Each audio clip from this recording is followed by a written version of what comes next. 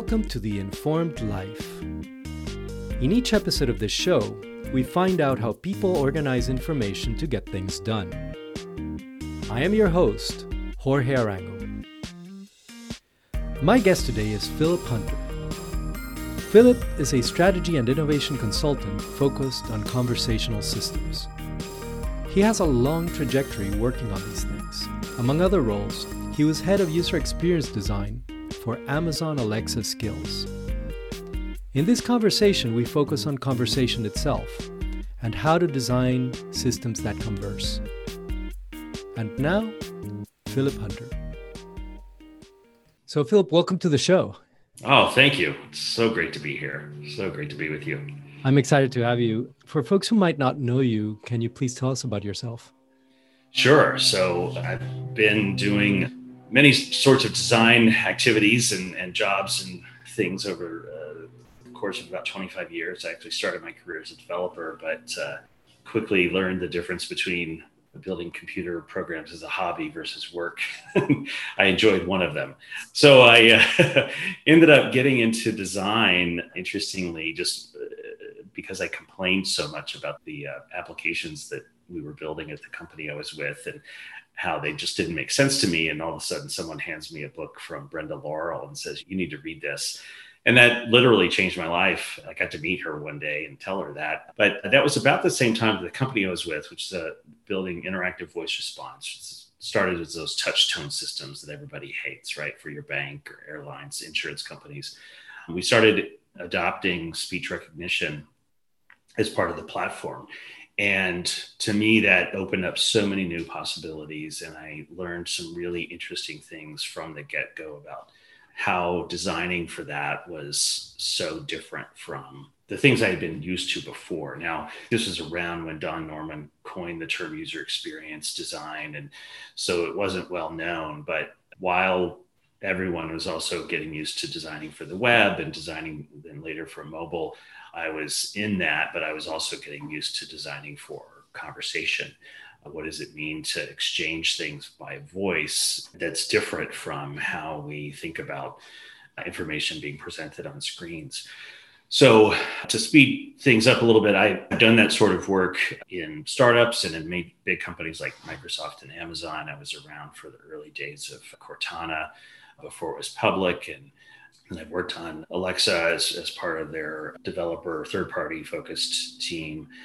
But along the way, I've always also been fascinated by large systems. So I worked at Amazon Web Services for a while where, at the time I started, there were about 35 different offerings that they have. And now it's somewhere around 150. It's just amazing growth over the past 10 years for them. And this idea of how all of these services, would come together in different permutations based on who was using it, what they were using it for, just really fascinated me as, sort of beyond the Lego block metaphor into, each of these things are by themselves an advanced technology. And then, so how do you use all these things to run a business or create a product or serve customers or all the things that we normally do in business, but now we're doing them with these really amazing technologies. And so conversation itself is also a system. And so it was interesting to me to get into the systems thinking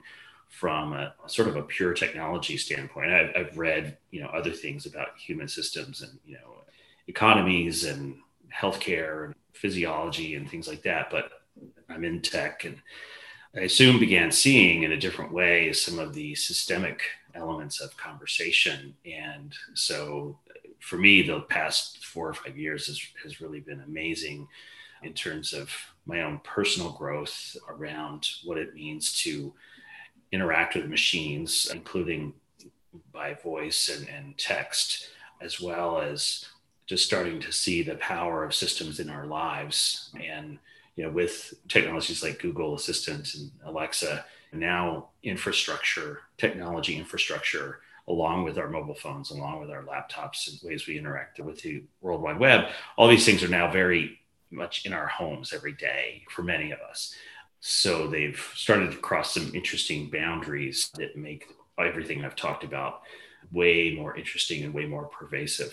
So today I'm consulting in that. I've got some product ideas that I'm working on as well to explore where things go now that machine learning is really a big component. And artificial intelligence, whatever phrase you want to put on it, is now a real factor in the mix. 10 years ago, it was still sort of, science fiction more than daily practice. But now we have, well, for a number of reasons, we have these things and we have to say, okay, what's the impact here? What does this mean for our lives too? So that's the kind of thing I'm working on, and it's really exciting. You said conversation is a system. What do you mean by that?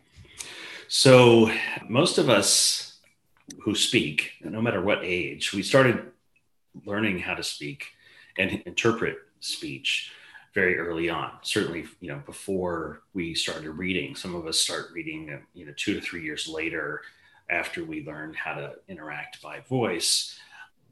And by then, interestingly, we are already experts at conversation, which raises the question of what are we experts at? Well, so it turns out through the study of things like conversational analysis or through practices like that, and linguistics and psycholinguistics. So it turns out that language is not just a bunch of sounds that we make spontaneously in our minds, and between each other, we are actually doing some really intricate dancing and processing of emotions, information, contextual settings, history, all of these things that are part of our daily lives, and to process those effectively with each other, and some would say for ourselves even, we have developed this system of how conversation works.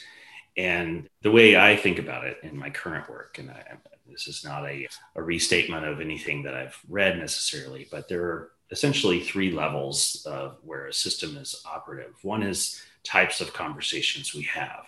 So you and I are having a sort of conversation, call it an interview or a structured discussion, things like that. There are, casual, how are you doing? You mentioned teaching earlier. Lecture is a type of conversation, usually followed by questions and answers. And so there's types of conversations. And at the opposite end of that, there are the linguistic structures that help us understand this is a noun, this is a verb, this is a modifier. Most of us probably hated studying those sorts of things in school, but we learned them and we understand the basics there, and we know how to use them. We're experts in them, even if we don't necessarily like to study how it works. In the middle, there's something we don't typically think about, which is how conversations have a structure on an individual level. And so I'll just use what you and I did. We joined this Zoom call and we started exchanging words that we both probably could have predicted we were going to exchange. How are you? How is life? What are you doing these days?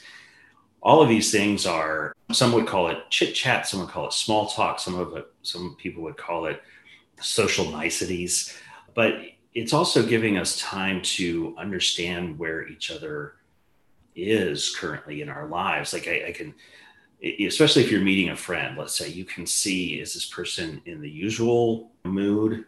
Are they presenting to me how they usually come across? Is something different? Why is it different? How is it different?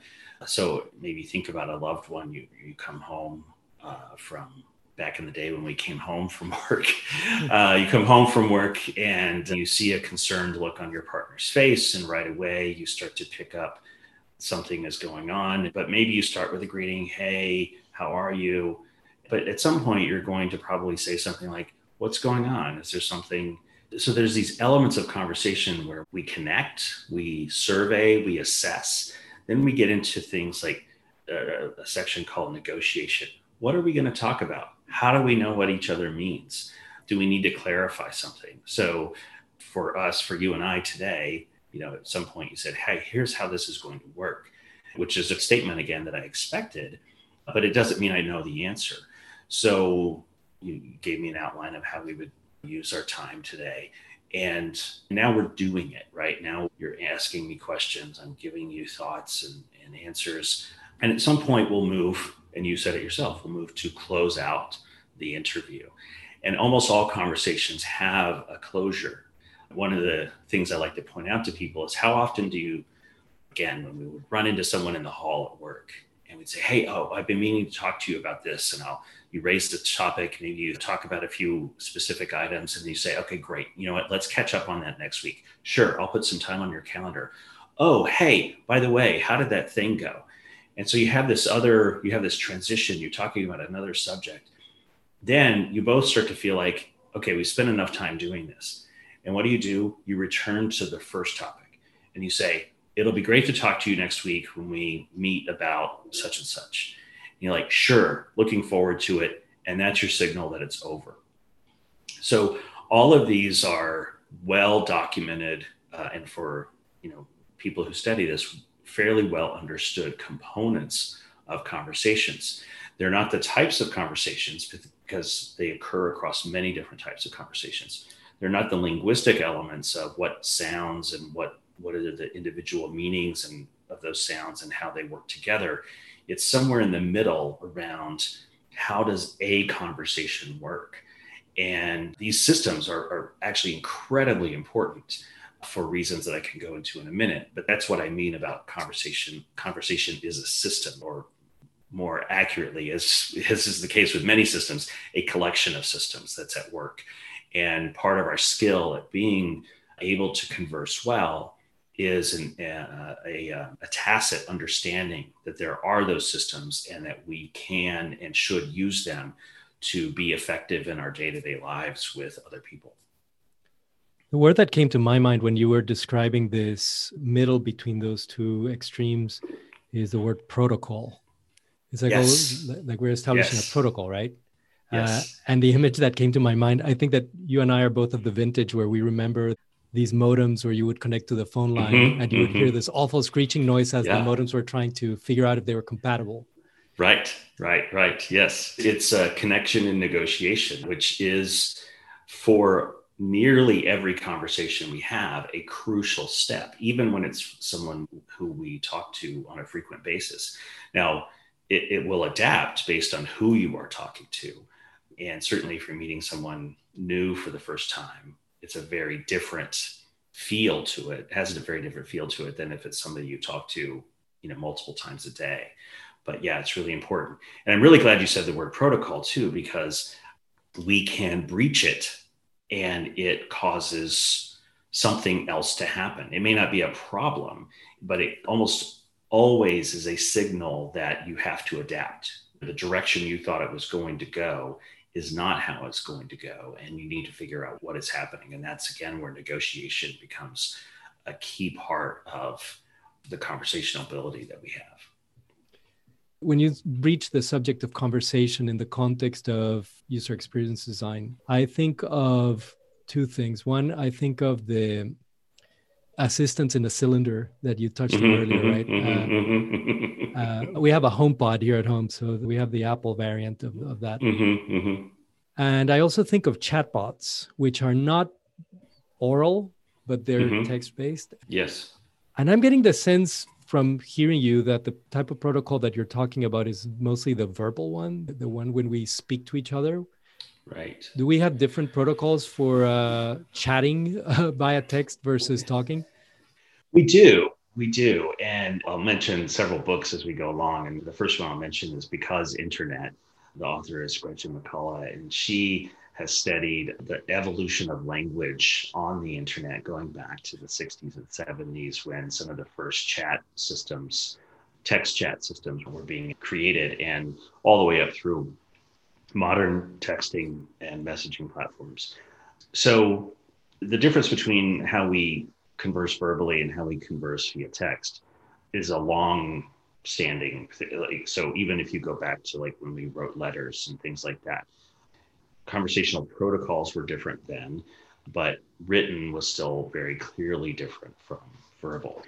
So there are some different protocols, and some of them are different because the establishment of context is is clearer from the get-go, meaning that, if I go to someone's website and then I look at, I look for this chatbot thing and I open it, well, I've already sort of taken a step into a context, right? I've visited a website. I know it's a company. I don't want to do any of the other stuff. I'm making this implicit statement of I don't want that stuff by choosing this other thing explicitly. But with many chatbots, you still see a greeting. Hi, this is JoJoBot. I'm here to help you with your questions about XYZ company. So the idea is there's still some semblance of this because it's about acknowledgement, statement of presence. Here I am. You can say things to me, and then the added protocol difference is we have no emotional context, right? And now emojis are a valid expression of emotion and conversational meaning, but they don't have, we can't appreciate them with the nuance and the subtlety that we can by viewing another human's face and hearing their tone of voice, right?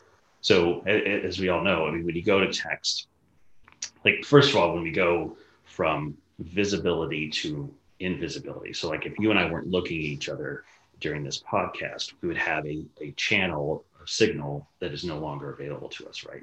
And then in text, it's the same thing. But now we also don't have some of the audio signals that we can get from somebody's voice.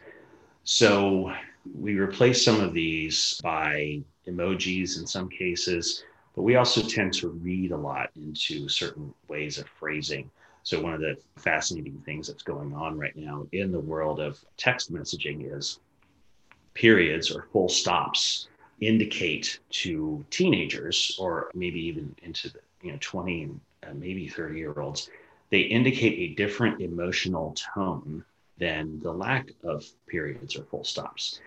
And this becomes just, for me, somebody like me, extremely fascinating to think about the incredible subtlety that brings, right? And part of the problem is, like, I mean, one of my kids said this to me, I typed a period in a text message and the question was, are you upset? I was like, no, I just typed a period. I was like, oh, well, periods usually mean that somebody's upset.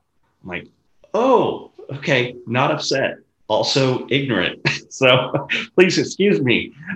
So it's not so much that I think you said it, so we had different protocols and we do adjust our protocols based on the channel and what signals are available to us.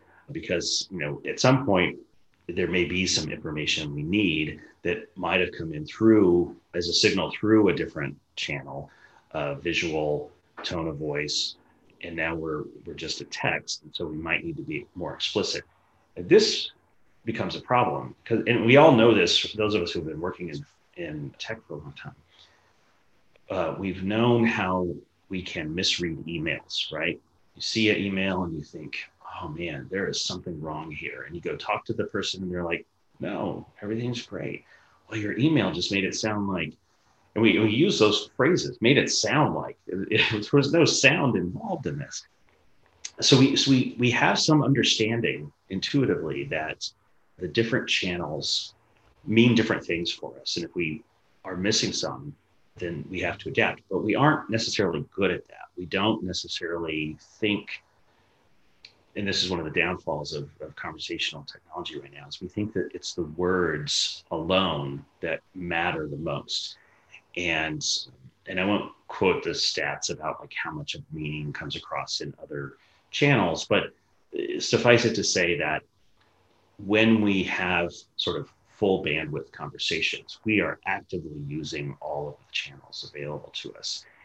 But it doesn't mean that we understand that we're using them or that we are necessarily capable of adapting well to the channel loss or the signal loss.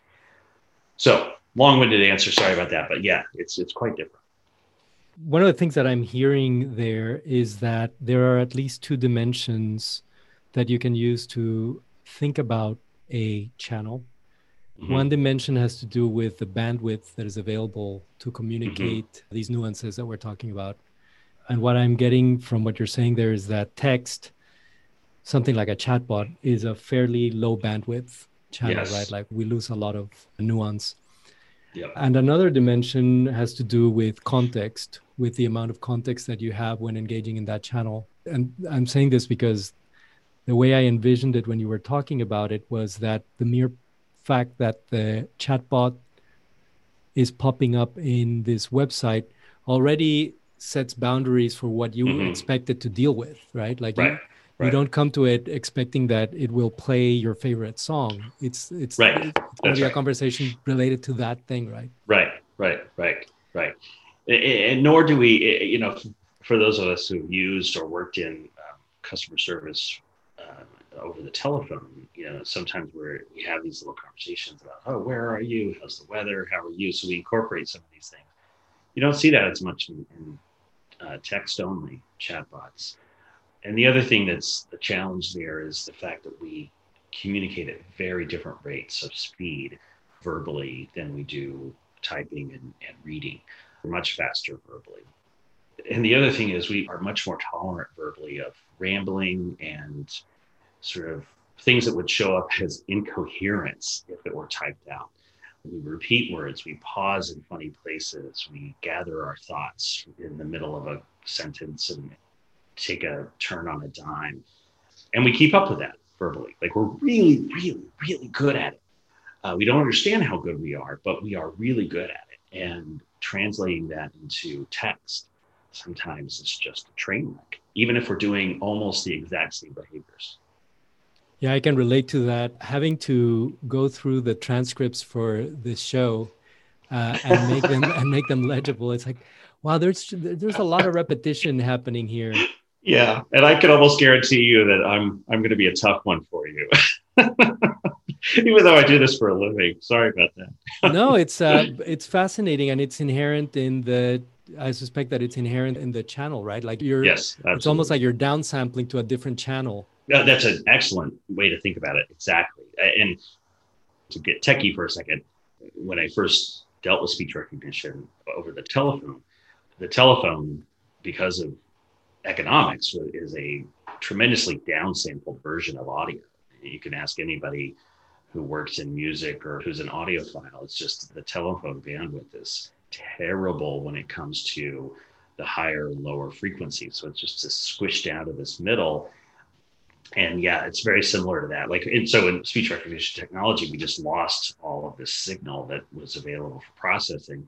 If you recorded something into a microphone, we had that nice 44K bandwidth, it's so much richer than something that comes out of the telephone. And so, yeah, it's very similar, just that signal compression, the signal loss. And our brains are, again, just really, really expert at doing things with it that we don't understand that it's doing. And so because we don't understand it, we don't necessarily notice the loss of it, but part of our brain does. And it's like, but I don't know what to do now because I'm so used to that being there. We've been talking about protocols and we've been talking about the signal, and there's all these different aspects to this, right? And it also sounds like the channels are quite different. And I'm Mm-hmm. wondering how one goes about designing for conversation. How do you prototype this stuff? How do you model it? Yeah, right, right. Well, this is great. To start this, I'll touch on something that I think you asked, and I'm not sure I addressed earlier. But when we think about these systems, conversational systems, whether it's the cylindrical devices that we have or whatever shape they are, how those are different from what we have available to us in human to human conversation. Well, a lot of it is that we focused on sort of the nugget of action. So that's why a lot of these systems, what are they used mostly for? Playing music, getting weather, news, maybe opening an audiobook or listening to a podcast or turning on lights, all these sorts of things. To do that, the command sequence is all fairly straightforward, right? It's, whatever the name is, turn on this light or play this, station or artist, or start reading my book and it'll, whatever audiobook it was last reading will open up. And so what we're not designing currently and what is not designed into any of these systems is really anything about that middle structure of conversation. we have different types of conversation. You can play a game, you can do this command kind of interaction. There are ways to sort of simulate interviews and things like that. And certainly there's this undergirding of linguistic information, right? You have to know what the words are and what roles they usually play in a conversation. You can't just, this is an interesting experiment. If you take the words in a sentence that makes sense, in the normal order, standard order, and then you mix them around, it's interesting to see what these assistants understand and don't. So, and I'll tell you that most of them don't pay a lot of attention to the order of words, but the order does also matter somewhat. But what they don't have is this like clear establishment of context and negotiation ability where you can clarify or correct. It really just sort of, the interactions really just sort of jump right to what we consider sort of the meat of a conversation. And then we don't really, closure isn't really part of this either. You can see a little bit more of it in customer service type applications where someone dials a phone number and there's a greeting like, hi, you've reached such and such. What can I do for you? There's like you said a minute ago, for chatbots, there's a limited range of things that are expected or understood. Mental model mismatch is a thing, but for the sake of this, we'll just keep it narrow. So there's just a little bit of this sort of, we're giving some lip service to the greeting, pun intended. We're giving some negotiation, or at least, of what's available and what's desired. And then it moves very quickly into action. And then at the end of the action, the closure might be, is there anything else I could do for you? If not, have a great day. But with our virtual assistants, that shows up very rarely. It is there in some cases, but it's very rare. So I say all that to say one of the first big steps in designing is, like with all other design, is really understanding what's the context, what's the goal, who's participating, what knowledge might they have, what knowledge do we expect them not to have, what do they want, why do they want it? All of these sorts of questions that are fundamental to any sort of true design activity that we're doing are still important. The thing now, though, is instead of saying, okay, well, that means we're going to have certain kinds of boxes or certain content on our screen, we're saying, how do we translate all of that into words that we can exchange fairly easily? And right now, I got to say, we're mostly doing a really terrible job of it. But your question was about prototyping. So first of all, fundamentally, we can prototype very simply. I am a big fan of doing basically the equivalent of conversational sketching, which looks like a screenplay. And it doesn't matter if you write this out by hand, there's some benefits to that. Or for speed, you can write it out, you can type it up. But it basically looks like a back and forth of a screenplay. And then you go try it with someone, ideally several someone who might know the technology and help give you some pointers from that angle, but also people who don't care or don't know about the technology. What you're looking for is how quickly can you come to that establishment of sort of clarity of context and purpose and meaning so that you can proceed into the conversation. That's what those upfront sections are about. The early prototyping is just simulating this conversation with another human. You can expand that into running that as in a way we call Wizard of Oz testing, which is where I'm pretending to be the system and people are going to interact with me, but they don't know it's me and they can't see me.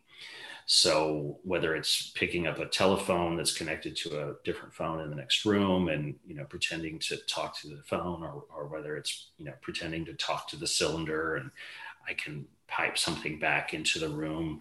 The idea is now you're simulating more of the end context, which is a person and a machine or a device.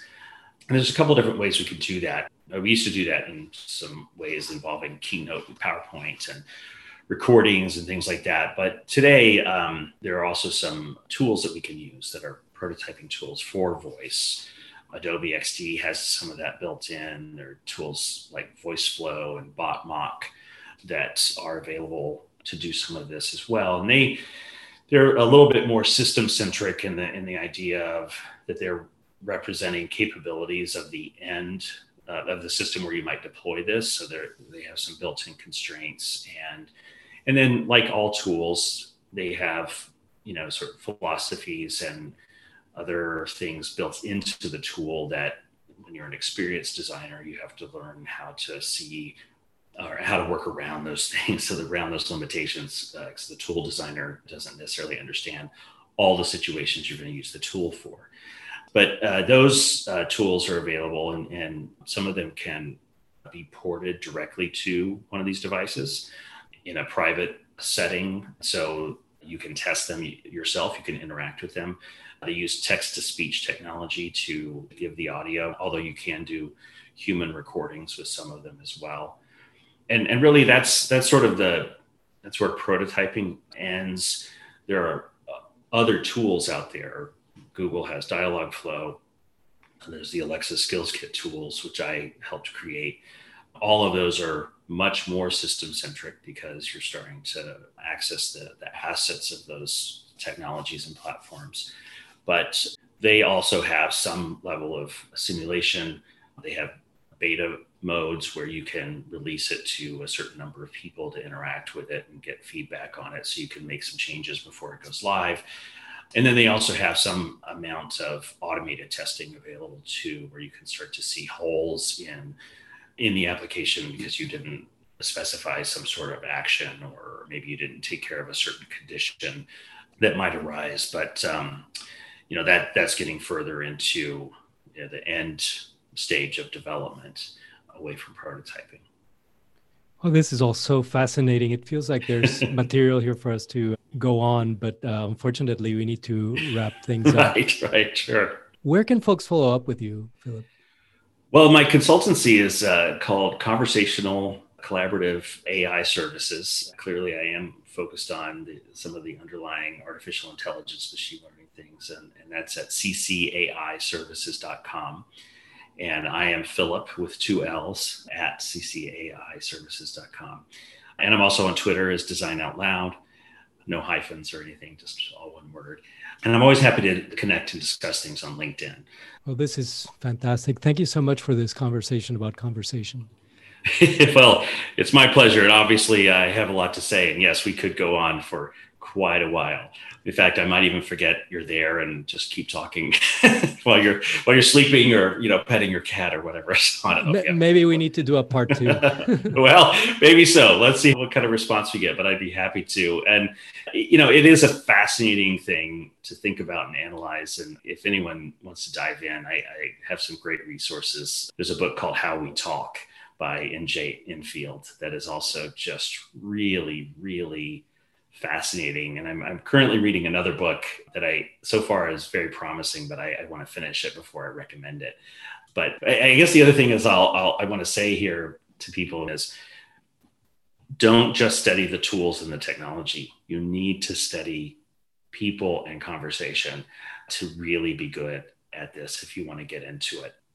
It's way more sophisticated than anything we have done for standard web and mobile design. As important and as difficult as that work is, conversation has some really special and deep challenges. So don't limit yourself to just understanding the technology and how to apply it. That seems like a great admonition and a good place to end it. Thank you so much. You're very welcome. And thank you for listening. As always, you can find notes and a transcript for this episode at theinformed.life. And as a reminder, if you're enjoying the show, please rate or review it in Apple's podcast directory. This helps other folks find it. Thanks.